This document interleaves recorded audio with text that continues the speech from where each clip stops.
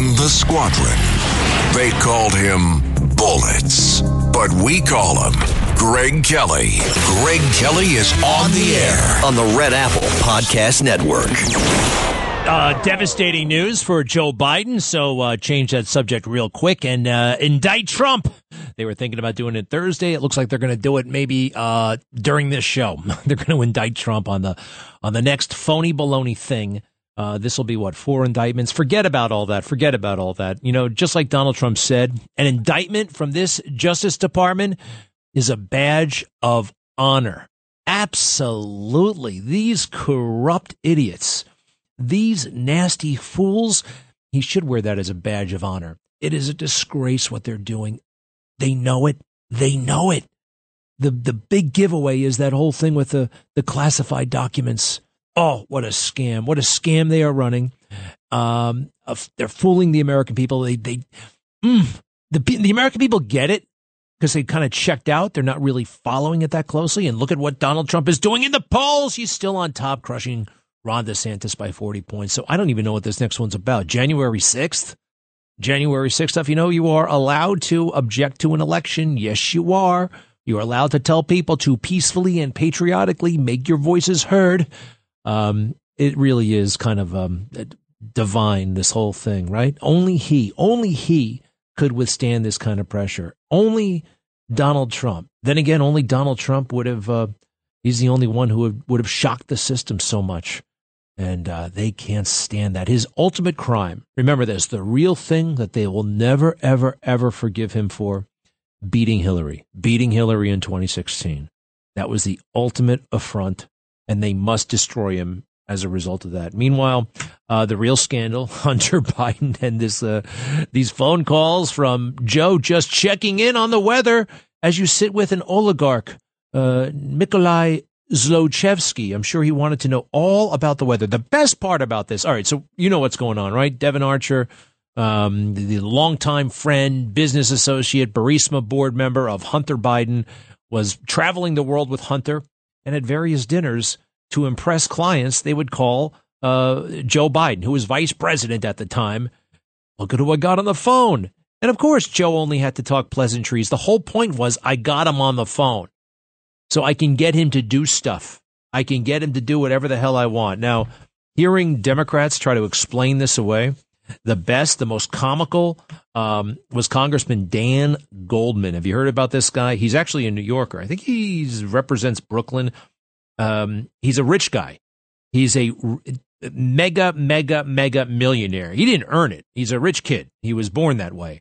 I think his family started the Levi Strauss Dungaree Company, or they inherited it or something like that. No, it goes, so he has major league money. He bought himself a position on the impeachment board. It's funny. He wanted to get national exposure, so he gave a lot of money, and they made him the lawyer of one of the fake impeachments.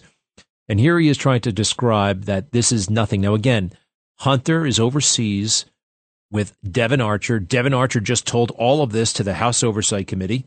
And during dinners, lunches, sessions, having drinks with friends, associates, clients, Joe Biden would make an appearance over speakerphone. Now, what would that be all about? Cut 27. Explain this to me, Dan Goldman.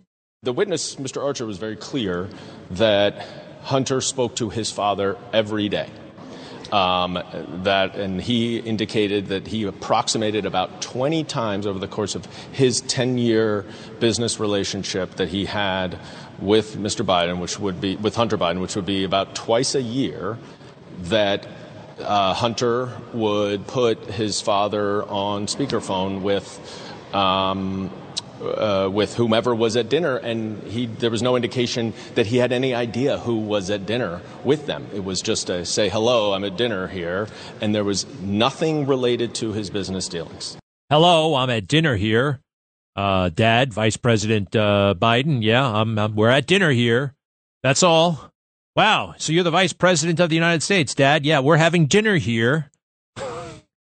This guy believes it. He expects us to believe it. He really is such an elitist jerk. He thinks we're stupid.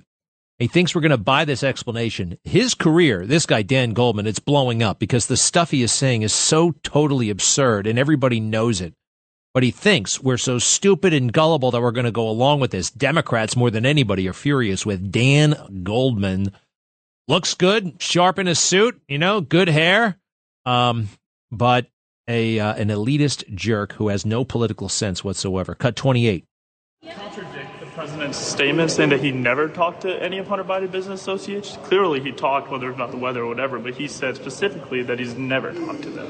Doesn't this contradict him? I don't know what his comment is, and if we're gonna, well, I don't think that's what he said. He never said that he has never spoken to anyone.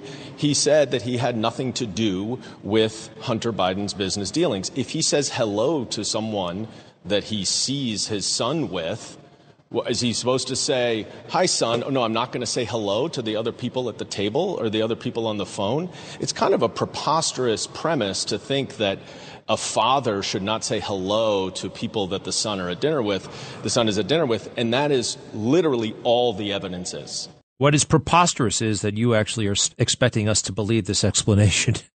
That's first of all, you say, well, I don't think he never spoke to his son about business. He never did. No, that's exactly what Joe Biden said for years. I've never spoken to my son about his business dealings. Now he's checking in during dinner.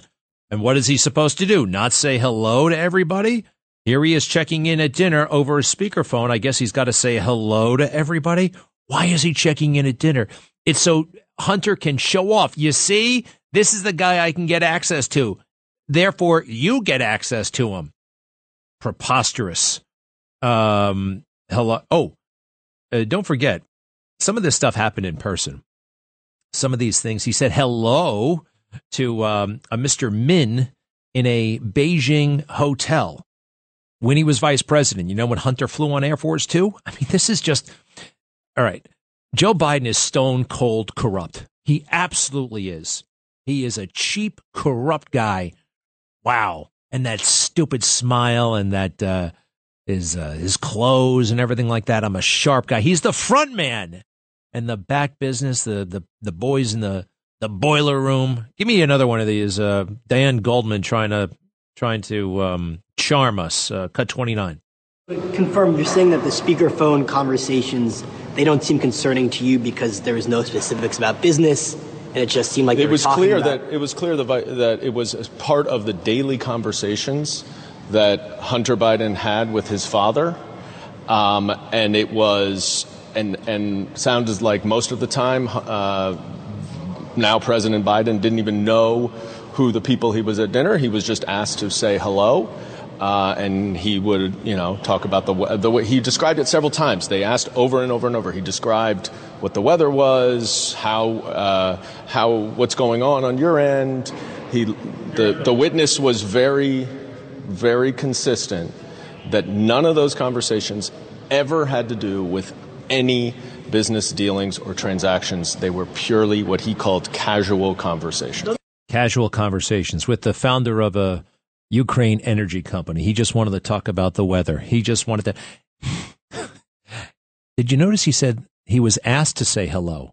They asked the vice president to say hello. Look, I talk to my dad fairly frequently. I never have a bunch of people sitting around a table and just shoot the breeze with him about the weather and whatnot on speakerphone. There's a nefarious purpose to all of this. And, there are rules and regulations about this stuff. There are also laws about this stuff. If we can find out that Joe Biden was engineering American policy to accommodate these guys, and it looks like he did, since when the hell did America care about some local prosecutor in another country? When did we ever do that before? I do believe that one of the reasons why they say, well, it was the policy of the European Union. It was the policy of the interagency to get rid of Shokin. Well, who is in the best position in the world to change that policy or to make a policy or to give a policy on a local prosecutor in Ukraine? Joe Biden. You know what happens. The boss wants something. The boss gets something. The boss gets it. So what happens next? I don't know. There could be an impeachment. I think there's more than enough for an impeachment. But the thing is, impeachment has kind of lost some of its impact because of all those frivolous impeachments under Donald Trump. You know what I mean? They just don't have the same the same punch anymore because they were diluted. They were diluted by the phony ones. So I still think it needs to be done. It needs to be done. Hey, any moment now, Rex Heuermann will be in court. Does this mean we're going to see him? Are we going to see Rex? He's the alleged Gilgo Beach serial murderer, and they're going to bring him in. I guess this is another, hearing, a preliminary hearing. And is he going to plead guilty? Is he going to plead not guilty? He already entered a not guilty plea. I'm looking at pictures right now of his house. And I really do. I feel terrible for his family, for the wife. What's her name? Asa, and the daughter Victoria, and the son. I guess he's the stepson, Christopher. These are innocent people. I know they're innocent. How do I know? I can tell. I can just tell. I mean, and they're totally blindsided by this. They have, their whole world is just. I mean, can you imagine? You can't imagine. Nobody can imagine. I hope the cops are able to, because they ripped up the place looking for all kinds of evidence. They never told us what they got. I know they got the guns, but I don't know what else they got. What do we have here? Victoria Heuermann is crying herself to sleep. The son is crying himself to sleep. That really hit me. That really bothered me.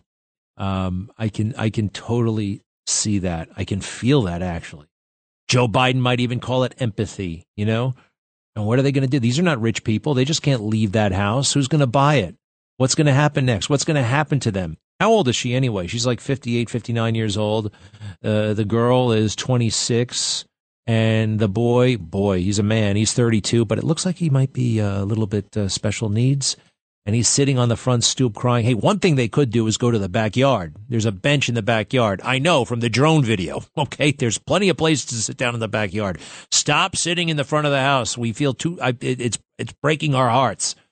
I hear this, that the people in Massapequa Park, they made a beautiful little care package for the Heuermanns who are still there, thinking of you in this difficult time. What a beautiful thing. What a beautiful human touch, in the middle of this nightmare, that they would do something like that. And I guess they weren't exactly, running block parties before all this happened. They were kind of aloof and kind of weird and off on their own.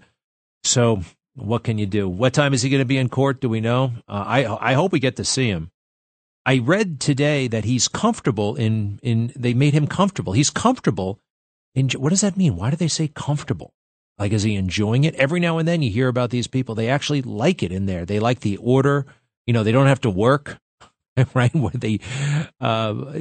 Prison life, I'm told, has its advantages, has its benefits. Can you imagine? There are some people who don't want to get out of jail. It happened. Who saw that movie? What the hell was it? A Shawshank Redemption. That guy gets out, and what does he do? He hangs himself about 6 weeks later. Brooks was his name. He couldn't stand the freedom. He didn't like having all those choices. He wanted to know what to do, when to do. He needed to be told stuff. And there are some people out there like that. Hey, I have my beef with Fox sometimes, but Jonathan Turley is probably one of the best analysts out there. And there are so few brave enough, willing, who are impartial enough to take a look at Joe Biden and just to, give us a non-emotional take on all of this stuff. Everybody else, they hate Trump so much that they always see Joe through these rose-colored glasses. Do me a favor, Jonathan Turley, cut one, the law professor from George Washington University. He's great. Well, what we now know, quite frankly, is that the president has been lying. I mean, he lied during the presidential campaign. He lied as president when he had to have his staff repeat that he had no knowledge, no interaction with these business dealings. That's clearly false. I mean, these are accounts of almost 24 calls made with these associates, some of whom are the most corrupt figures in Europe. Where the vice president would call in. That's the point of influence peddling. When Archer says that he was there to sell the brand is influence peddling, and Joe Biden is the object of that influence peddling. And so you need to show that you will have access, that he's just a phone call away. Wow. Good for you. It's funny. The American people, you could say, I know the lawyers will make a case, well, nothing here is against the law, but he did advertise himself as Honest Joe. working class Joe. And now we see he's hooking up his sons with these lucrative deals. Let's pretend for a moment that all of this is legal. You know, a lie is a terrible way to say hello. And the very first time we heard from Joe Biden as a candidate in 2019, he lied. It was a great big fat lie. His entire campaign was based on the Charlottesville lie. You remember, good people on both sides? Well, he wasn't talking about the neo-Nazis and the skinheads. He said out loud that they should be condemned totally. But they played with that tape and they pretended that Donald Trump said something he didn't. Joe Biden lied about it, and it's all coming home to roost. I'll be right back. Greg Kelly on the Red Apple Podcast Network. Mayor Adams still criminally stupid, totally unqualified for this big job that he's got. And we see it. I told you guys about this, what was it, 2 years ago? 2 years ago. I knew it. I've known this guy for 30 years. Total airhead racist.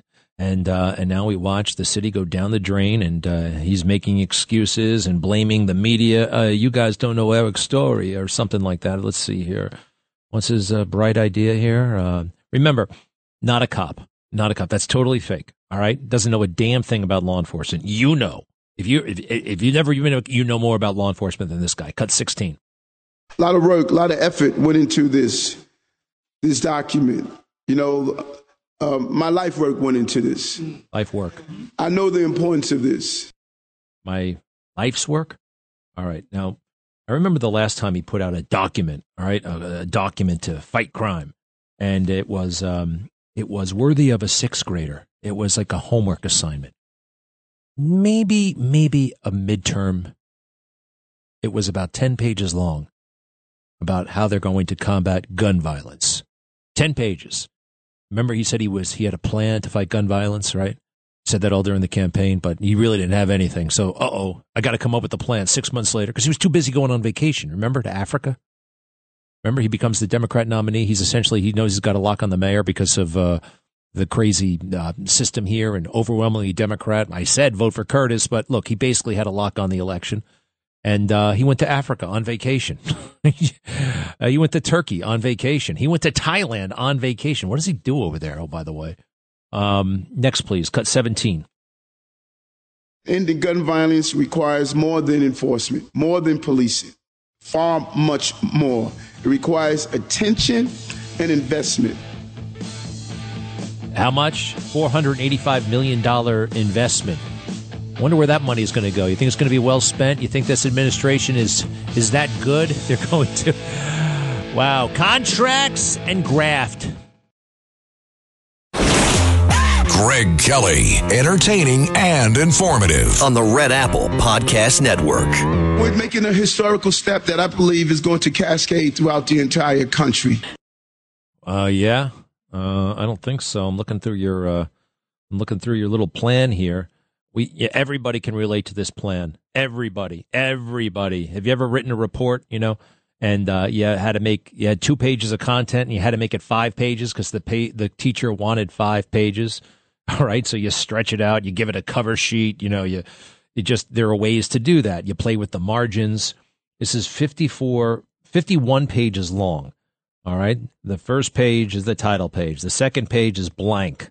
And then it's introducing a new way, and then there's a table of contents, and then there's a letter from the mayor, and then there's a letter from the co-chair, and then there's a picture of a fine-looking man in a T-shirt, and then, of course, there are many pictures of Adams with this person, with that person, in this community, in that community, and then there's an overview of what they're going to do, and then they're going to talk about the agencies involved, and that takes up 2 pages. It's just they want to make it look like something. Then they got a bunch of graphs and charts listing the problem as it is now so far, although it looks to me like they kind of massaged a lot of this stuff. Where we are now goes on for about 20 pages. And let's see, where is the next step? Okay, what do we do about all this stuff? Aha, here we go. You ready? Neighborhood safety action plans. Neighborhood safety action plans. And the very first thing they say about the way forward, it's going to be $485 million, this stuff. A public health approach that activates every part of government as part of the public safety ecosystem to respond to the crisis and interrupt cycles of violence through prevention efforts. Oh, man, this is such a crock. All right, these violence interruption programs, they've been around for a long time. They're just, I'm going to get some of this $485 million myself. I'm going to start a nonprofit called Up With Feeling, Down With Violence. All right, upwithfeelingdownwithviolence.org. And that's going to be my phony shell organization because I want to get some of this money. Hey, it's my money anyway. It's your money too. $485 million. You ready for what the pillars of this program are according to the plan to eradicate gun violence? These pillars of the theory of change also need to have an intentional focus on youth and racial equity. Consider the populations and communities that are most impacted by gun violence. This is just pablum. This is just a bunch of crap. And it goes on like this. Let's see here. Okay, where's the money actually going to go? $418 million in funding for initiatives. You see what I mean about just the more words? Funding for initiatives that focus on, employment and job training, anti-gun violence programming. What is that? The mayor's action plan for neighborhood safety. This is a boondoggle. This is like Thrive NYC. Remember how much money they made off with? $1 billion there. $845 million in funding for youth, health, and human services, after-school programs, beacon programs, cornerstone programs, and the subway safety plan. But God forbid you arrest somebody for jumping a turnstile, right? That's subway safety. 700. Are these numbers right? I thought the whole thing was 400. It says 758 million. That is $750 million for education programs like community schools, expanding career technical education, guidance support, guidance counselors, mental health programs in schools. You know about guidance counselors, right? We all had guidance counselors, right? Everybody has a story about how they got bad advice from a guidance counselor, all right? I mean, it's just, let's see here. It's just wait a second. What the hell is this? $23 million for the People's Police Academy. What is the People's Police Academy? Don't we have a police academy? That sounds a little edgy and weird. The Brooklyn Recovery Corps. Brooklyn Recovery Corps. I'm telling you, man, I got to start a phony nonprofit. I want some of this money. I want some of this cash. What's the name of my foundation again? Upwards, Up With Feeling, Down With Violence.org. Up With Feeling, Down With, that's right up their alley. Don't worry, I'm not going to really take the money. I mean, it's tempting though. I just got a tax bill from the city. And when you get that bill in the mail, it's like, damn. What am I really paying for here? I'm paying for a bunch of junk. More pictures of kids. More empty words. Oh, they spend 13 pages talking to the city's youth. In May and June of 2023, the task force engaged approximately 800 young people through the youth town halls. Remember those town halls, you know? Did anybody mouth off to Eric, I wonder? Did he tell him to get back off the plantation? Remember that? Below are the themes raised by the youths aged 11. How about don't get shot? We don't want to get shot. Isn't that kind of what this is all about? Let's see what they had to say. They need and want more job training, readiness, placement programs in their schools, communities that are tailored to their interest. What is a community that is tailored to one's interest? It's a community. You're not going to be interested in the whole community. Maybe you like video games. Maybe your kids, for crying out loud. They spent a lot of time talking to the kids and make it all, feel good. Goal strategy. It's just a bunch of crap. It really is. And it's unfortunate. What they're going to do is buy a bunch of sweatshirts. And one of those guys he goes to those restaurants with at night is going to get a lot of money. People are going to make money on this. This is a boondoggle. We can see it. Beacon programs. What's a beacon program? Improve educational opportunities and provide better support in schools by expanding beacon programs, which integrate tailored programming into schools during non-school hours and on weekends throughout the year. Currently, beacon programs operate in 11 schools within the priority precincts. You can't get kids to hang around school when there's no school. That's not That's just, we've tried all these things, okay? We tried midnight basketball. Now we're trying to open the schools on the weekends. One thing that could work is what Barack Obama talked about all the way back in 2008 when he was trying to make us like him. Because he was saying stuff that, quite frankly, let's face it, it would have been difficult for white people to say. All right, that was kind of a thing. Wow, if he can speak like this because nobody else can, and he's willing to do it, maybe he's worth a chance. Maybe we should. But it was all a ruse. But it sounded good. Actually, it is good. The only problem is he didn't make good on it. He got scared and ran away. Cut 33. Teaching our daughters to never allow images on television to tell them what they're worth. Teaching our sons to treat women with respect and to realize responsibility does not end at conception. That what makes them a man is not the ability to have a child, but to raise one. That's a message we need to send. Damn. Hear, hear. And then a few years, actually, here he is, big speech talking about a black kid with a book is acting white. A black kid reading a book is acting white? Not according to me. That's according to Barack Obama. Apparently, in the area where he was, that was a big thing. You can't be seen with a book, otherwise they're going to say you're acting white, and that's not cool. Cut 30.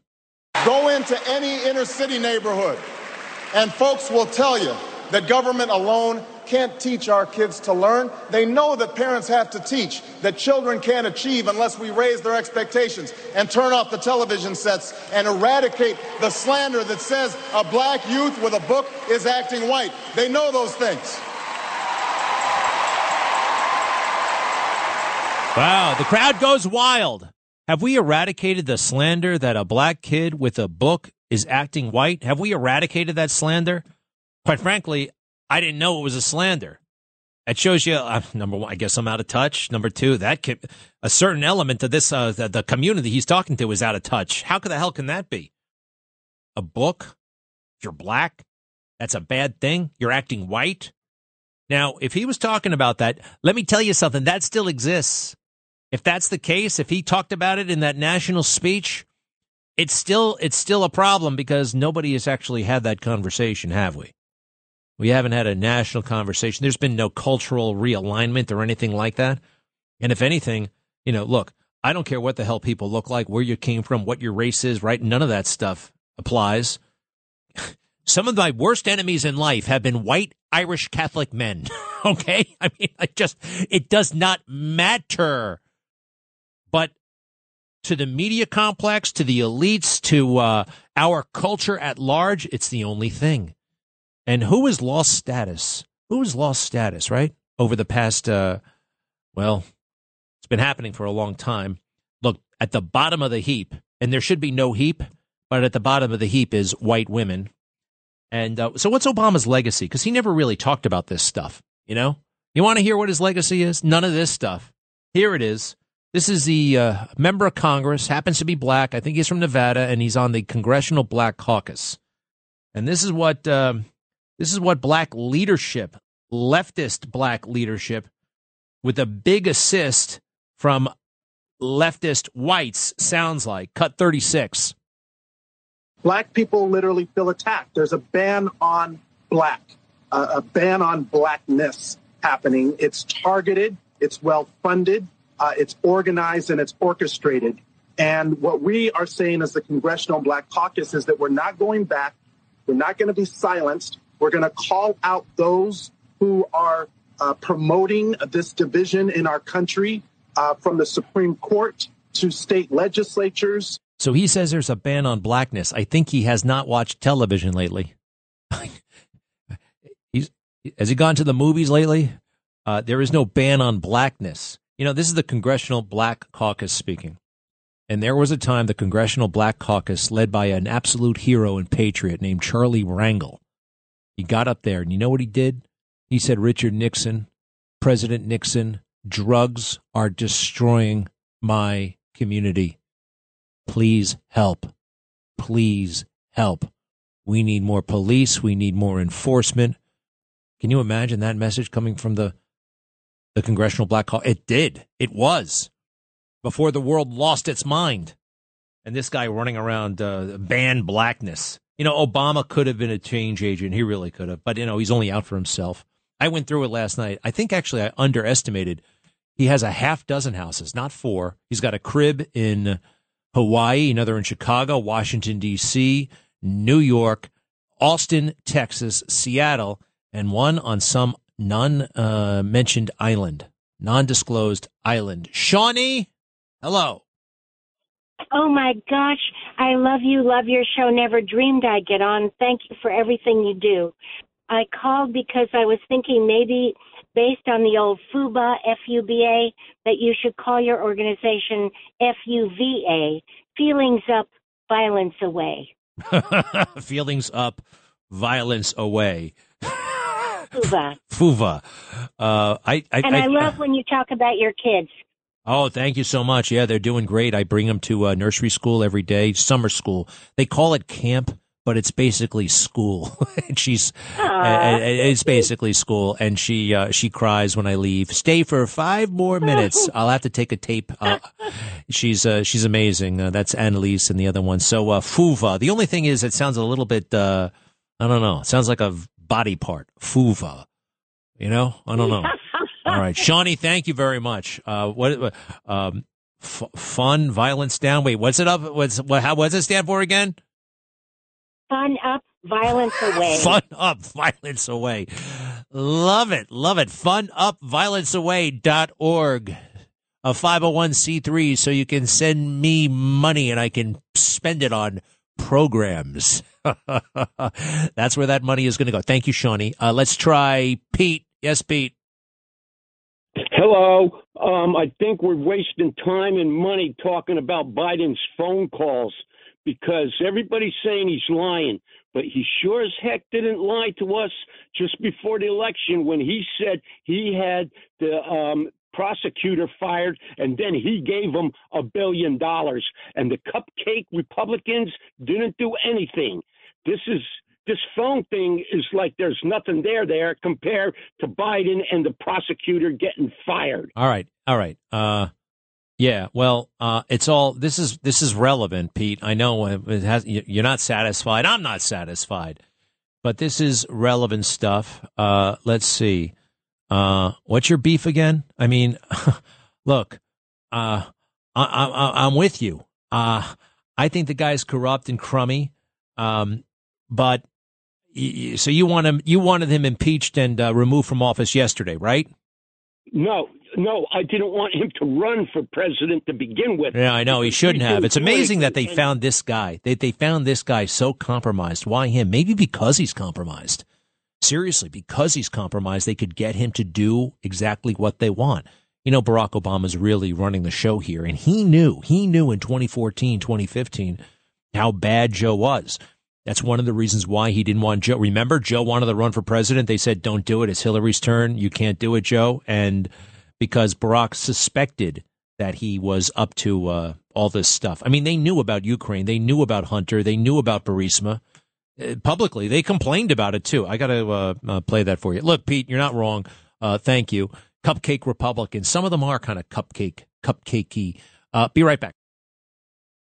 When you need mealtime inspiration, it's worth shopping Kroger, where you'll find over 30,000 mouth-watering choices that excite your inner foodie. And no matter what tasty choice you make, you'll enjoy our everyday low prices, plus extra ways to save, like digital coupons worth over $600 each week. You can also save up to $1 off per gallon at the pump with fuel points. More savings and more inspiring flavors make shopping Kroger worth it every time. Kroger, fresh for everyone. Fuel restrictions apply. Greg Kelly, entertaining and informative on the Red Apple Podcast Network. Hey, I got it on very good authority that the White House is very, very, very concerned about tapes that are about to emerge of Joe Biden on one of those calls, on one of those 20 calls at least to Hunter as he was whining and dining various oligarchs all over the world. Well, one of those oligarchs was smart enough, clever enough to press play and record, Joe Biden on tape. They do that all the time in Russia and Ukraine. They do it. You can do it everywhere, really. Everybody is wearing a wire when you think about it with a cell phone. But in Ukraine, culturally, it's just far more accepted and expected that, you're going to be taped. We have President Poroshenko actually taping Joe Biden. I'll play you that later. It's actually hard to find on the internet. Strangely enough, it's there and then it's gone. They're looking for it because they know it's dynamite stuff. Now, what do we have here? I do have a voicemail that Joe left for Hunter. So there's a great big expose in the New York Times about Hunter's Chinese shenanigans, right? And the New York Times writes this all up. And Joe calls Hunter, doesn't get him on the phone, but leaves a voicemail. And I think it's a little bit suspicious the way he talks. Go ahead. Hey, pal, it's Dad. It's 8:15 on Wednesday night. If you get a chance, give me a call. Nothing urgent. Just want to talk to you. I thought the article, at least the thing online, it's going to be printed tomorrow in the Times, was good. I think it's clear. And anyway, if you get a chance, give me a call. I love you. I think you're clear. I think you are clear. I think, maybe not, because I know more about what you've been doing, and you know what we've been doing. It's a suspicious message, don't you think? And Joe, I think, talks in a way that he realizes the call may be heard, discovered someday. He tries very hard to make it sound nothing urgent. Everything's cool. I'm just checking in, just saying hi, pal of mine. So the fake news, Devon Archer comes forward. This is dynamite stuff, all right? It's ignored by NBC. CBS actually did a decent report on it. At the end of the show, ABC, which is the most watched news show in the world for some reason, that David Muir, that plastic man, just such a strange-looking guy. Look, he's a good-looking guy, but that's like, you can tell he's staring at himself in the mirror the whole time. So they throw to a reporter for a little summary on what happens, and listen to David Muir's question. Go ahead. Hunter Biden's former business partner was asked whether Hunter Biden had ever put his father, of course, the president, on a speakerphone with clients. He was asked that, David, and according to lawmakers who were in the room, Devon Archer told them that Hunter Biden would often put his father on the phone during business meetings, apparently to impress clients and associates. Archer answered questions several hours behind closed doors and testifying, according to one lawmaker in the room, that Hunter Biden was, quote, selling the illusion of access to his powerful father and put him on speakerphone with different people some 20 times. During those calls, Democratic Congressman Dan Goldman said the two never spoke about business. Instead, he said Archer described the calls involving President Biden as casual niceties, like the weather. And the White House has long said, David, that President Biden and his son were never in business together. David? And to clarify, Aaron, the calls involved Joe Biden when he was not president. This was before the presidency? That's right. Well before the presidency, even after he was vice president out of office, David. Aaron Katersky tonight. Aaron, thank you. What about that's not true. That's not true. The call was when he was vice president. It's a big deal. The key call. Why? You see them outright spinning for this is after he was vice president, before he was president, so it was worry. No, it's not true. It was this is before Shokin got fired. This is 2015, 2016. He's the vice president of the United States. Meddling and screwing and making money off of Burisma, splitting it up. Wow. Fake news strikes again.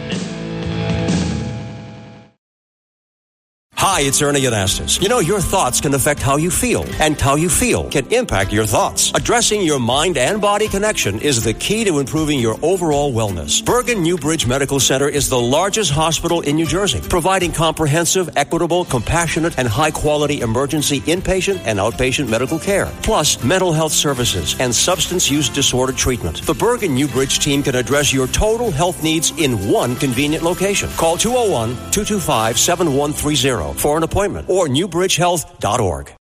Greg Kelly on the Red Apple Podcast Network. Hey, are we back? We're back. Hey, I got some sad news. The lieutenant governor of New Jersey has died.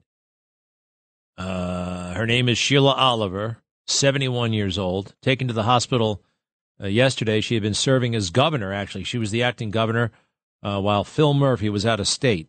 What was he doing? Fighting white supremacy somewhere? What was he doing? Oh, he's in Italy. Anyway, I'm sorry to hear about that.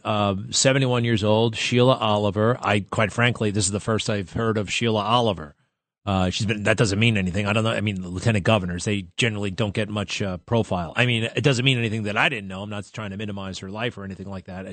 I'm being honest. I'm not familiar with her. Hey, is anybody familiar with the lieutenant governor of New York? Right.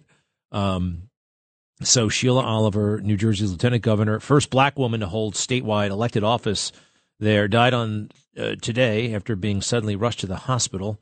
East Orange, elected in 2017 as Phil Murphy's running mate after serving 15. All right, very sorry to hear about that, but it's news on both fronts. Let's see here. The other thing in New Jersey that's kind of Bob Menendez might be in trouble again. The senator there, what is up with this guy? He's always under some probe, and now there's another one. Now, Bob Menendez has a new wife, relatively new. Let's see here. Taking gifts. In early 2019, the New York Times reports, Senator Bob Menendez of New Jersey and his new girlfriend, Nadine Arslanian, were riding high. He had avoided a federal bribery conviction after his trial ended with a hung jury, and the couple had begun traveling the world. Mr. Menendez proposed to Ms.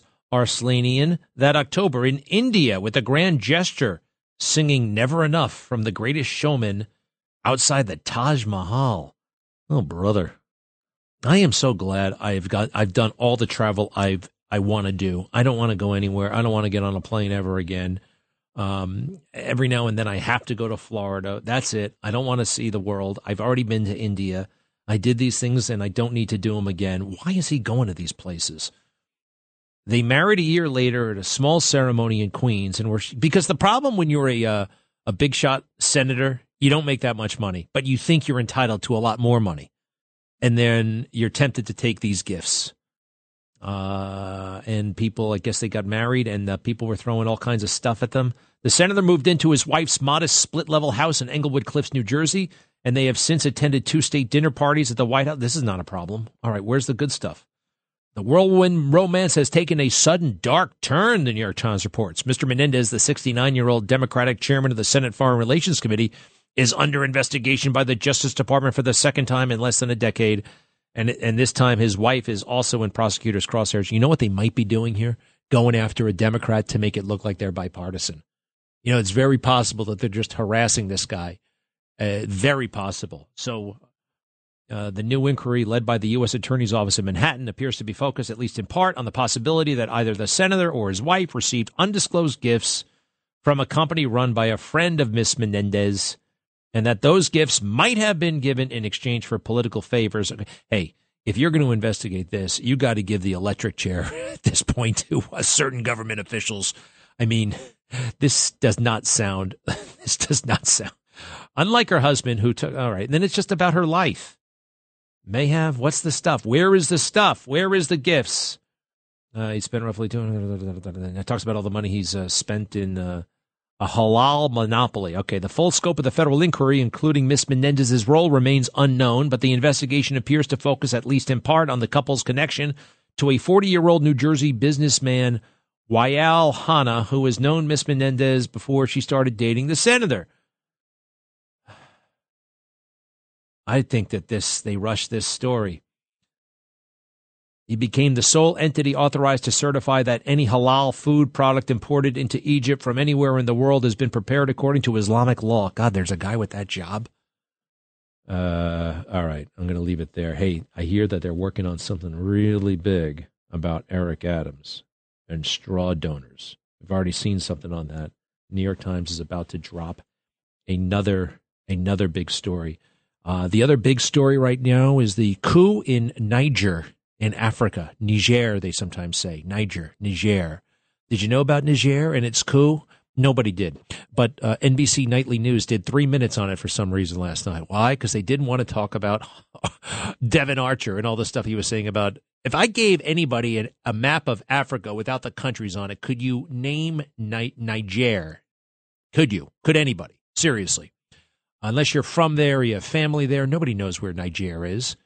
And, well, they're having a coup. Isn't that important? They had a coup in 2011. They had another coup in 2005. They had another coup in 1995. That's what they do over there. I'm sorry. There are a lot of coups. I don't know why that is, but they do. And they killed time on fake news last night, focusing on Niger. They never cover Africa. They never cover the world. They never. Oh, only Ukraine. But they went all in on the coup in Niger. Why? To protect Joe and the whole stuff with the Devon Archer, and it's kind of amazing, isn't it? It's just and meantime, Joe Biden. I'm sorry, forget Joe. It looks like, wait a second. Fulton County DA says she's not coordinating with the special counsel Jack Smith. Now she's on the verge of indicting Trump. Isn't it amazing? These alleged offenses happened going all the way back to 1995. E. Jean Carroll and that bogus meetup at the Bergdorf Goodman. What else? January 6th, that was 2.5 years ago now. The girl and the hush money payments, what was her name again? The porn star, Daisy Maxwell. What's her name again? The porn star. Stormy Daniels. Stephanie Clifford. That was in 2016. And the documents, that was going to 2022. And all of these cases now hitting the docket, as they say, the judicial docket, within like 6 weeks of each other. How can that be? How can that be? It's election interference, plain and simple. It is election interference. It's anti-democracy. Hey, did you know that Curtis was on Hannity? Every time Curtis or one of our guys gets on one of those big shows, we like to call attention to it. What did Curtis have to say on Hannity last night? Cut 24. So you have homeless vets, you have homeless people in New York City long before they invited in all these illegal immigrants. And did they ever get a free hotel at the Roosevelt Hotel? Did they ever get the type of accommodations that the mayor's given these illegal immigrants? Because I don't recall that kind of support. Do you? No, Sean. In fact, what they got was a seat to sleep on in the subway morning, noon, and night. A little piece of a park somewhere that they had to share with the rats. Or laid out in the street, prostrate, incapable of controlling their mental and physical faculties. Sean, we must take care of our Americans first and foremost. We didn't ask for these people. We don't know where they're coming from. We don't know who's paying for them to come here. And then, once they reach the border, our nonprofit agencies, Catholic Charities and others, ask them what city they want to go to. They need to go back to where they came from because they serve no purpose here. They have no negotiable skills. It's not going to help America. It's going to cost us money and destroy our cities. And by the way, the numbers in New York are nothing compared to border states like Texas. Nothing. Anyway, great report. Curtis Sliwa. Curtis. He wants to... Anyway, Curtis is the best. I guess I had to go to a commercial break. He was on a roll there. Hey, you just told me something. Our system is down. What does that mean? You can't play cut. We were right in the middle of a cut. All right, we can't play any more cuts. That's fine. I can no more. Our system is down. That sounded like something really serious, like the antenna or the cable or however the hell we get the radio signal out of this place. All right. With that, I am going to talk to Connie for a moment because she's been on hold for a long time. Hello, Connie. Hi, Greg. I enjoy your station and you, and I bought your book. Oh, well, gee whiz. Thank you so much. How are you? I'm good. So I love it when you start talking about Obama and his speeches because he's been saying for a long time how he hates whites, and yet his grandmother brought him up. He didn't even have a mother. Well, he had a mother. He had a mother, but she was, she was a bit wild. She was traveling the world. She was doing all kinds of funky things. He had a mother, though. He had a mother, and she happened to be white. Look, I don't know if you can say I've never heard him say he hates whites. I haven't heard him. Well, he didn't say he hates whites, but he hated America's attitude about being free and our voting rights. He hated that we could vote him out. He couldn't understand that at all. Well, there is this thing. He goes to Sweden early in his presidency, and he's being criticized for the first time in his life, and He goes to Sweden and he thinks, oh, wow, this is a much better system and socialized medicine. And oh boy, they're so civilized over here. They almost thought about staying. I'm serious. When he went over there, where do you go for the Nobel Peace Prize? Is it Sweden or Norway or one of those Scandinavian places? Yeah, and he was really liked it over there better than America. He's just not that into us. He's just not that into America. That's one of his many issues. And he is still out there with Eric Holderman.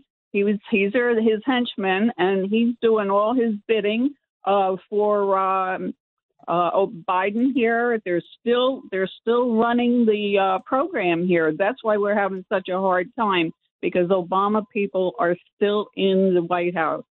And I don't know what happened to Susan Rice. She left just before all this crap happened about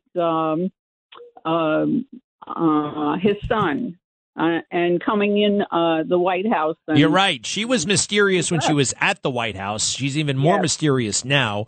She is one of the most powerful people on the planet. It doesn't matter if she's in the White House or outside the White House. She and Barack Obama are clearly calling the shots. I mean, we know that. That's why these things are still relevant. Hey, what do you think about what the hell happened at Martha's Vineyard and that chef? I mean, I'm not a conspiracy theorist, although a lot of the conspiracy theorists have been right about a lot of things, but that makes two chefs who have one for Clinton, one for Obama, who died in little ponds of water. The other thing is, well, anyway, who made the 911 call about this guy? I hear a lot of, that apparently is blank and they're not releasing that. And were the Obamas there? I think they were. It's just weird. It's very weird. A chef died. It's a different world. Anyway, Connie, thank you for supporting all the content. Appreciate it very much. Hey, Connie, is Connie short for Constance, or what is it short? What is Constance? Yes, yeah. Constance. My mother, she named me after Constance Bennett, the actress. Who the hell? I'm sorry. I got to stop with the hell. Who was that? It's a long time ago. What was she? I'm 85, so it was a long time ago. Well, you sound great. Keep it up, Connie. Thank you so much, and we'll be right back. Greg Kelly on the Red Apple Podcast Network.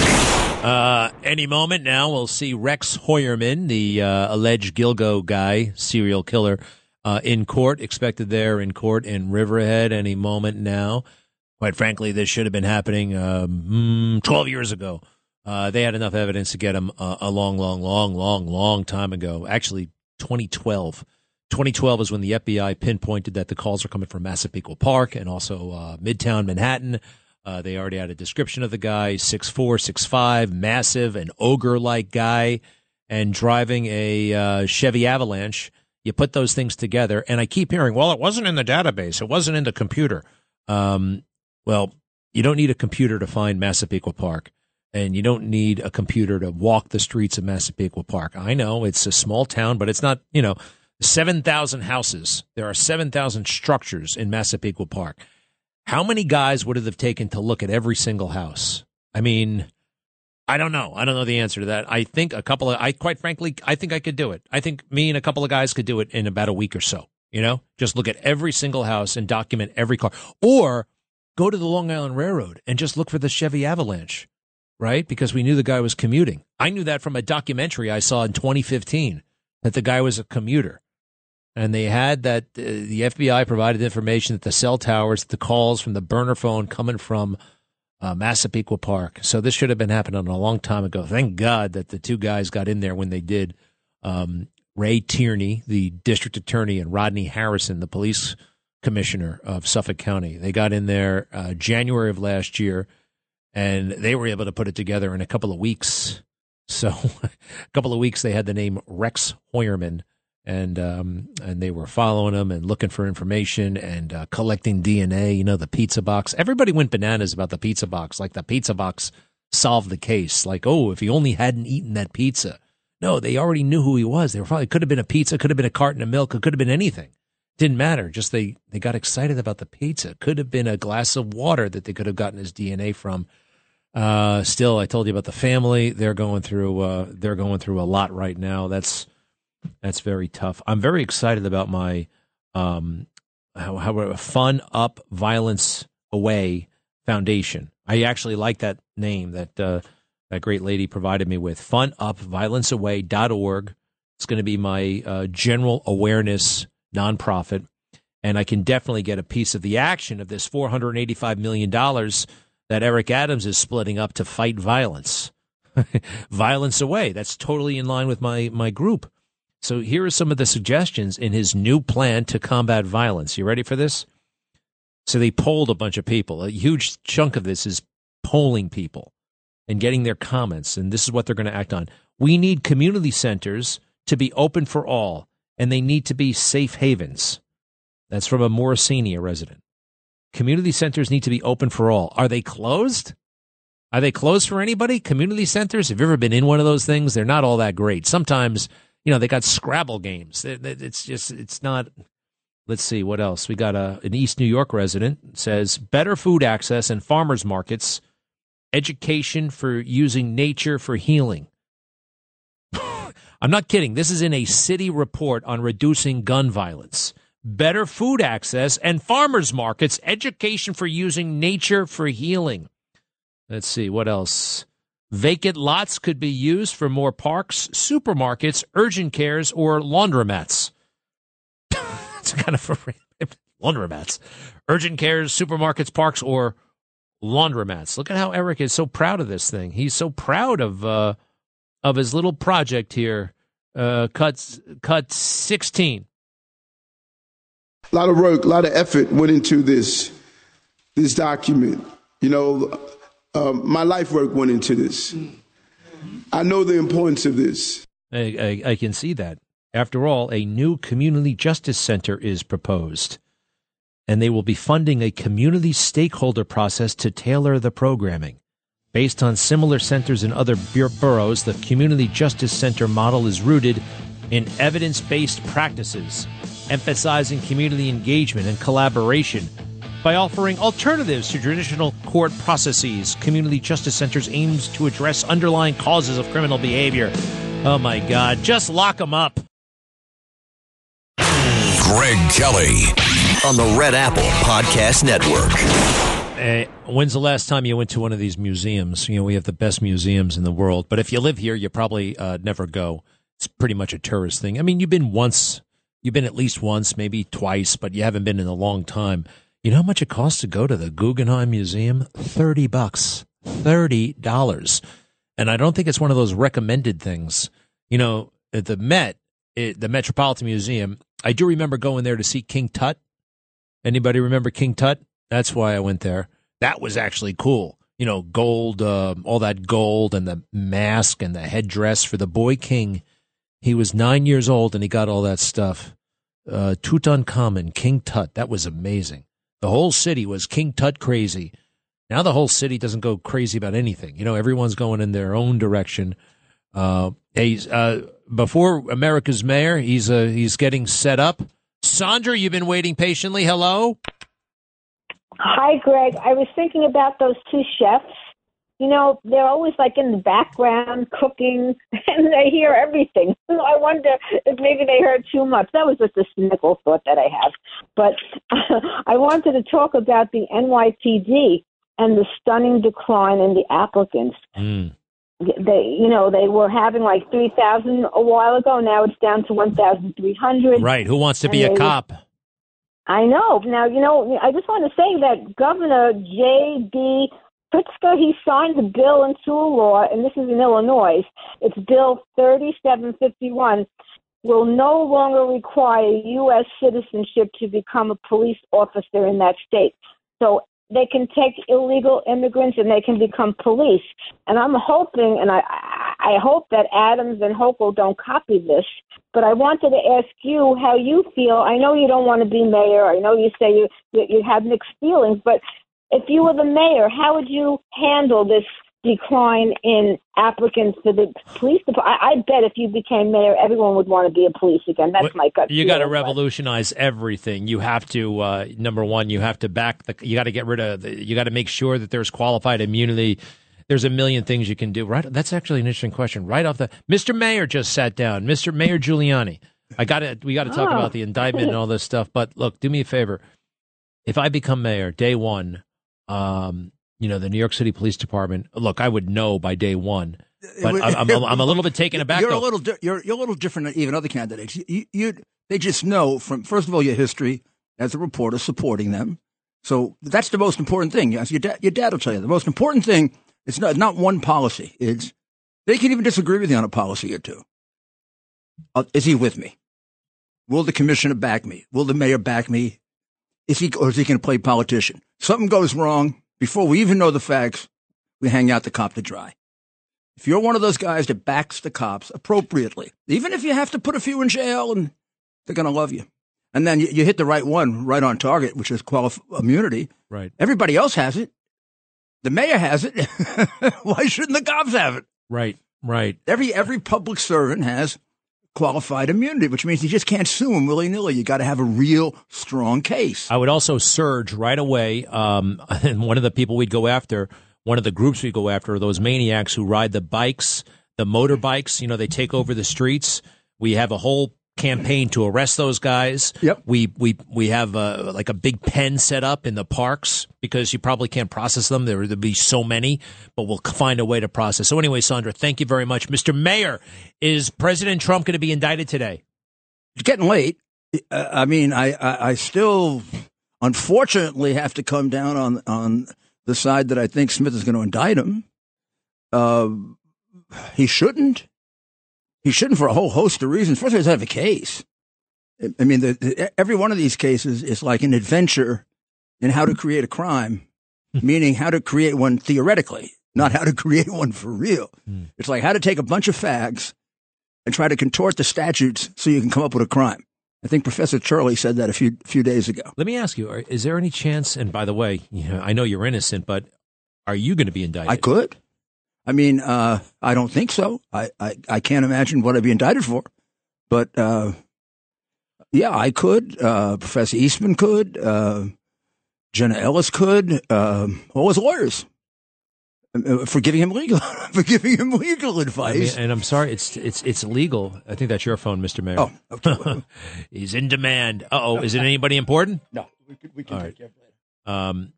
It's legal in America under the Electoral Count Act of 1887 to object to the election, and that's what we followed. Right.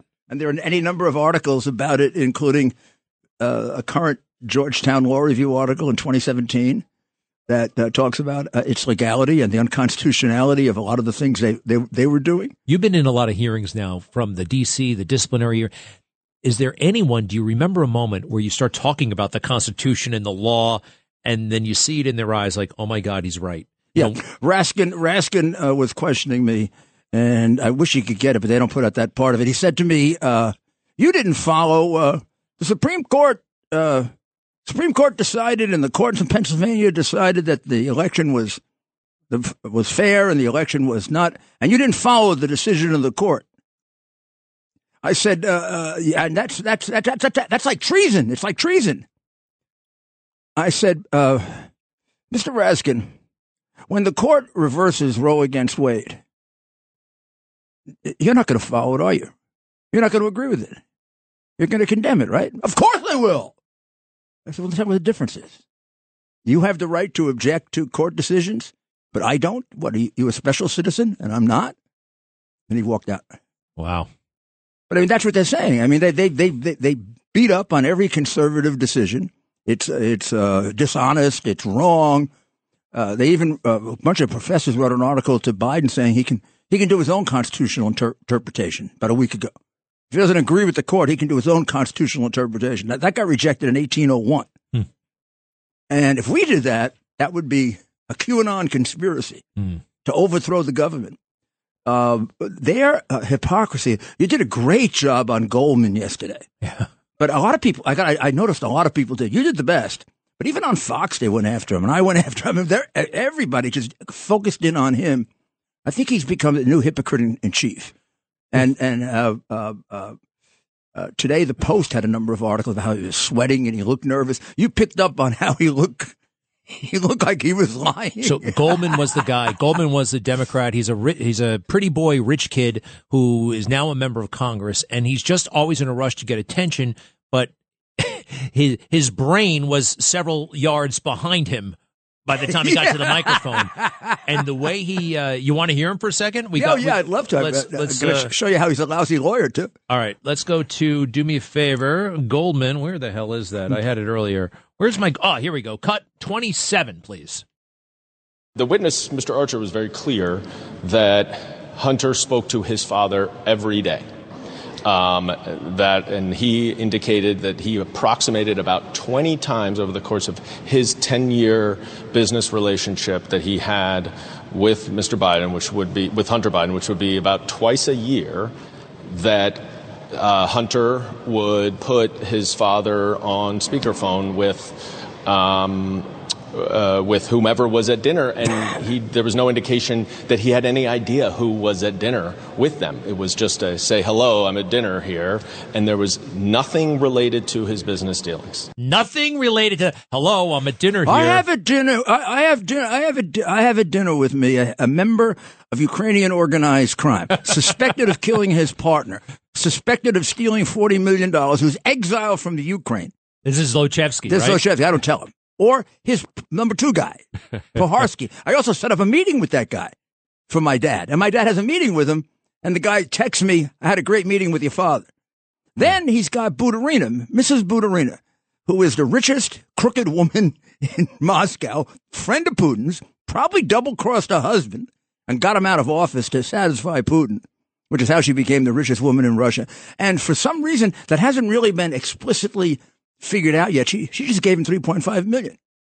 Oh, and by the way, she's the only person close to Putin who's not on the list, which obviously for $3.5 million you stay off the sanctions list. What the hell happened to this country? This Goldman guy, I mean, he actually went to Harvard Law School. Yeah, he did. Now, I'm going to tell you why he's stupid. He used the word spoke. He said, Biden never spoke about this. Biden never claimed he spoke about it. He never claimed he spoke about it. Now, I always taught my assistants, he was an assistant, not under me. You got to listen as a great cross-examiner for key words. You got to get the words right. Like, use a different word. So then I went and got about 10 recordings of Biden where he said, I never spoke to my son. I never spoke to my son. I never spoke to any of them. I never spoke to foreigners. I never spoke. I never spoke. I never spoke. I never spoke. I never spoke. And I said, this will convict the hell out of him because this is what you call a false exculpatory statement. And a false exculpatory statement, I went out and got the charge a judge gives a jury, is stronger than a confession and can be singularly evidence of guilt. The false exculpatory statement being Joe Biden's statements? Yeah, that he never met with any of the people who were providing the money to Hunter, and he lied about it, that he never talked to them, never knew about them. And he carried that on for 10 years. Now, why would you do that? Because you want to hide your criminality. Here's another one. He can make a different argument. You can make that argument. Here's Danny Boy Goldman one more time. Cut 28. Contradict the president's statement saying that he never talked to any of Hunter Biden business associates. Clearly, he talked, whether it's about the weather or whatever, but he said specifically that he's never talked to them. Doesn't this contradict him? I don't know what his comment is, and if we're going to, well, I don't think that's what he said. He never said that he has never spoken to anyone. He said that he had nothing to do with Hunter Biden's business dealings. If he says hello to someone that he sees his son with, is he supposed to say, hi, son? Oh, no, I'm not going to say hello to the other people at the table or the other people on the phone. It's kind of a preposterous premise to think that a father should not say hello to people that the son is at dinner with, and that is literally all the evidence is. Well, first of all, he spoke. He himself said 10 times, I never spoke to any of these people. Second, these aren't just people. For example, Dad, I'd like you to meet the spy chief of China. This is Mr. Patrick Ho, who is the chief of staff for the spy chief of China. Would you like to meet him, too? Or Mr. Lee, who's very, very high up in the Communist Party of Hong Kong. Are we whistling past the graveyard a little bit? I mean, because Trump is on fire. He's 40 points ahead. The money's coming in, although a lot is going out on lawyers. I know that. But he's cruising to the nomination. But this stuff is happening. He's getting indicted for the third time, another federal indictment. I mean, I'm worried. I'm worried that what is the legal way? How does he beat this? I mean, because he has to run next year, and they want to try him in May. Like, what's going to happen? Yeah, I know. I have the same. Sometimes I'm very optimistic because I see all the things that are happening, and I'm seeing the stupidity of their indicting him. I mean, they kind of. We were talking about DeSantis. Is it DeSantis's failures, or is it what the Democrats that have done that have put Trump in such a commanding lead? It's a little of both, actually. And I don't think DeSantis could have beaten him anyway, but he made a race of it, maybe. But now they've gone so far, they not watching. They say, well, we want to nominate him, but we can beat him. But now he's beating Biden. You got to look at those polls too, idiots. I mean, you're going so far with this. You're convincing people that might never think of voting for Trump. We got to vote for him to save the country. You can't let this happen. But could that tie him up so much that he couldn't run? Yeah, there's a possibility of that, unless he can get this before an appellate court that just throws the whole damn thing out. There's a possibility that a court would throw the whole damn thing out. It's so rotten. And the thing that I think that's helping him is not just that he's being indicted. It's the juxtaposition of him being indicted for stuff we can't even figure out why it's a crime. And then Biden being accused of things that have been crimes from the beginning of time. Right. Bribery. Yeah. Selling and huge amounts of money that we never heard of before. There's no American political figure that ever got this type of bribe, this money, this kind of money. 30 million from China. Then it turns out to be, it has a whole treasonous aspect to it, too. Mm-hmm. These are our enemies. We're giving Ukraine unbelievable amounts of money. $6 billion is missing. $6 billion is missing. Of the money we've given. Yeah. Biden constantly refuses to have a auditor. He does? Yeah. And Zelensky's got him by the short hairs, right? I mean, Zelensky owns him. The whole country knows what he's done over there. Zelensky has the whole file. Yeah. I've seen part of the file. Zelensky has the whole file. One other thing. We have it confirmed from Archer yesterday. He said Burisma wanted Shokin gone. All right? They wanted the federal prosecutor gone. Here's my thing about that, though. Biden can, I believe, rightly say that the European Union also wanted him gone. Wrong. Is that not really? Not true. Created by Soros. Soros created that, and there's a conversation. I think it's February 18th, 2016. I think. I'm going to go back and check. Ted and I were looking for it before because we want to play it. There's a conversation between Poroshenko and Biden in the 4 conversations he has in February with him, which are very, very incriminating. And in that conversation, only a piece of which is you can pick up, Poroshenko tells him that he basically had to make up the. No, I know that, but that does not mean that the European Union did not come out with the position that they wanted the guy gone. It was orchestrated. It was orchestrated to have him do that. And by the way, so it's orchestrated, and Joe Biden, everybody, he's the guy who could perfectly orchestrate it. I mean, he's one of the guys who runs the world. He's the vice president. He can make a phone call. How about we add to the fact, well, maybe he got, why would Poroshenko check with Biden on the person that he appointed and get his approval? He did that? Yes. He wanted approval on the next guy. March of 2016, and he got approval on Lysenko. Poroshenko is recording the conversation, by the way. Yeah. And Poroshenko, I see him on TV every now and then. I don't think he's been asked in an interview like, hey, why did you... Why don't you just have a simple question? How much did you get, you crook? Is he a crook? Big time. That's why he lost 70-30 to Zelensky.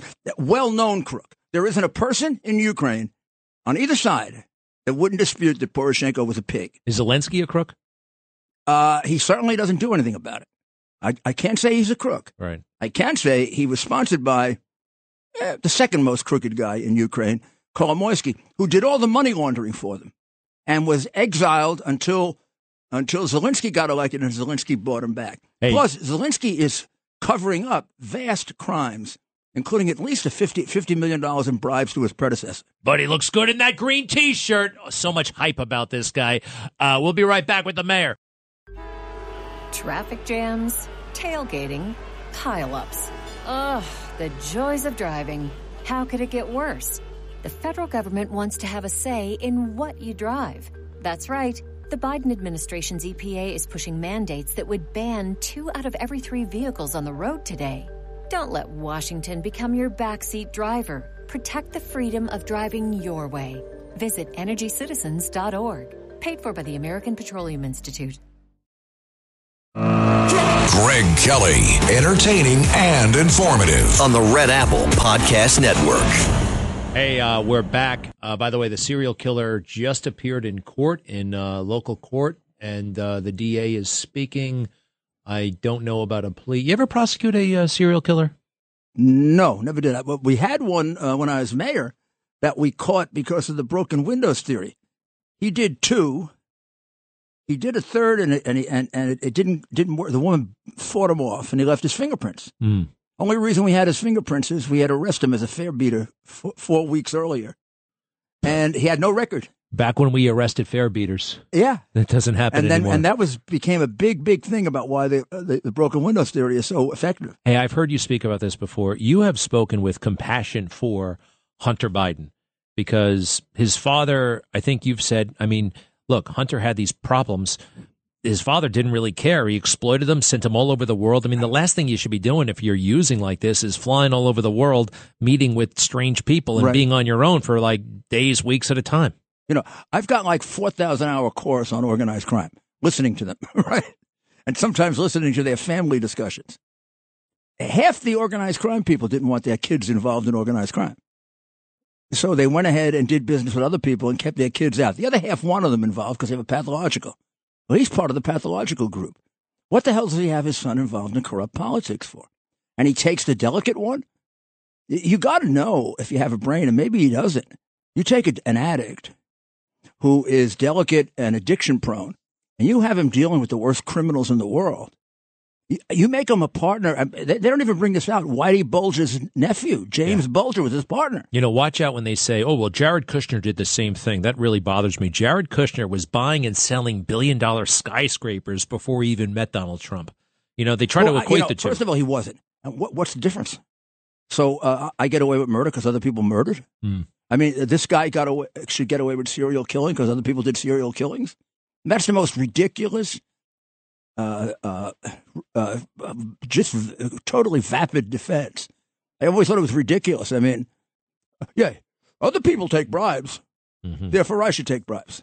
Well, let's concentrate on you, and then we'll go look at Jared. So it's 3:00. Let's see here. Just scanning. No indictment. Getting late. So it's probably not going to happen today? Well, you know, if you think about reporters and you want to get good press, you don't give them a big indictment at 4 p.m. Right. You want to make the evening news? You do 10. And how will the indictment come down? They'll put it up on the website? What happens? You really should file it in court and then put it out. You file it with the judge and then you put it out. You're in good hands, everybody. Usually they leak it, though. Yeah. Mr. Mayor, thank you very much. I'll see you tomorrow, everybody. Great Bye. show tonight, I'm sure. Thank you, sir. This is Greg Kelly for Priority Gold. What does it mean to be America's precious metals dealer? It means that you're in touch with the hearts and minds of those who love this country, value our freedom, and want to protect the future. Priority Gold is that precious metals dealer. They've helped thousands of Americans back their retirement with solid gold and silver. Call Priority Gold at 888-506-6439. Receive free shipping, free storage, a free investment guide, and one of the best purchase experiences in the industry. Call now or go to PriorityGold.com.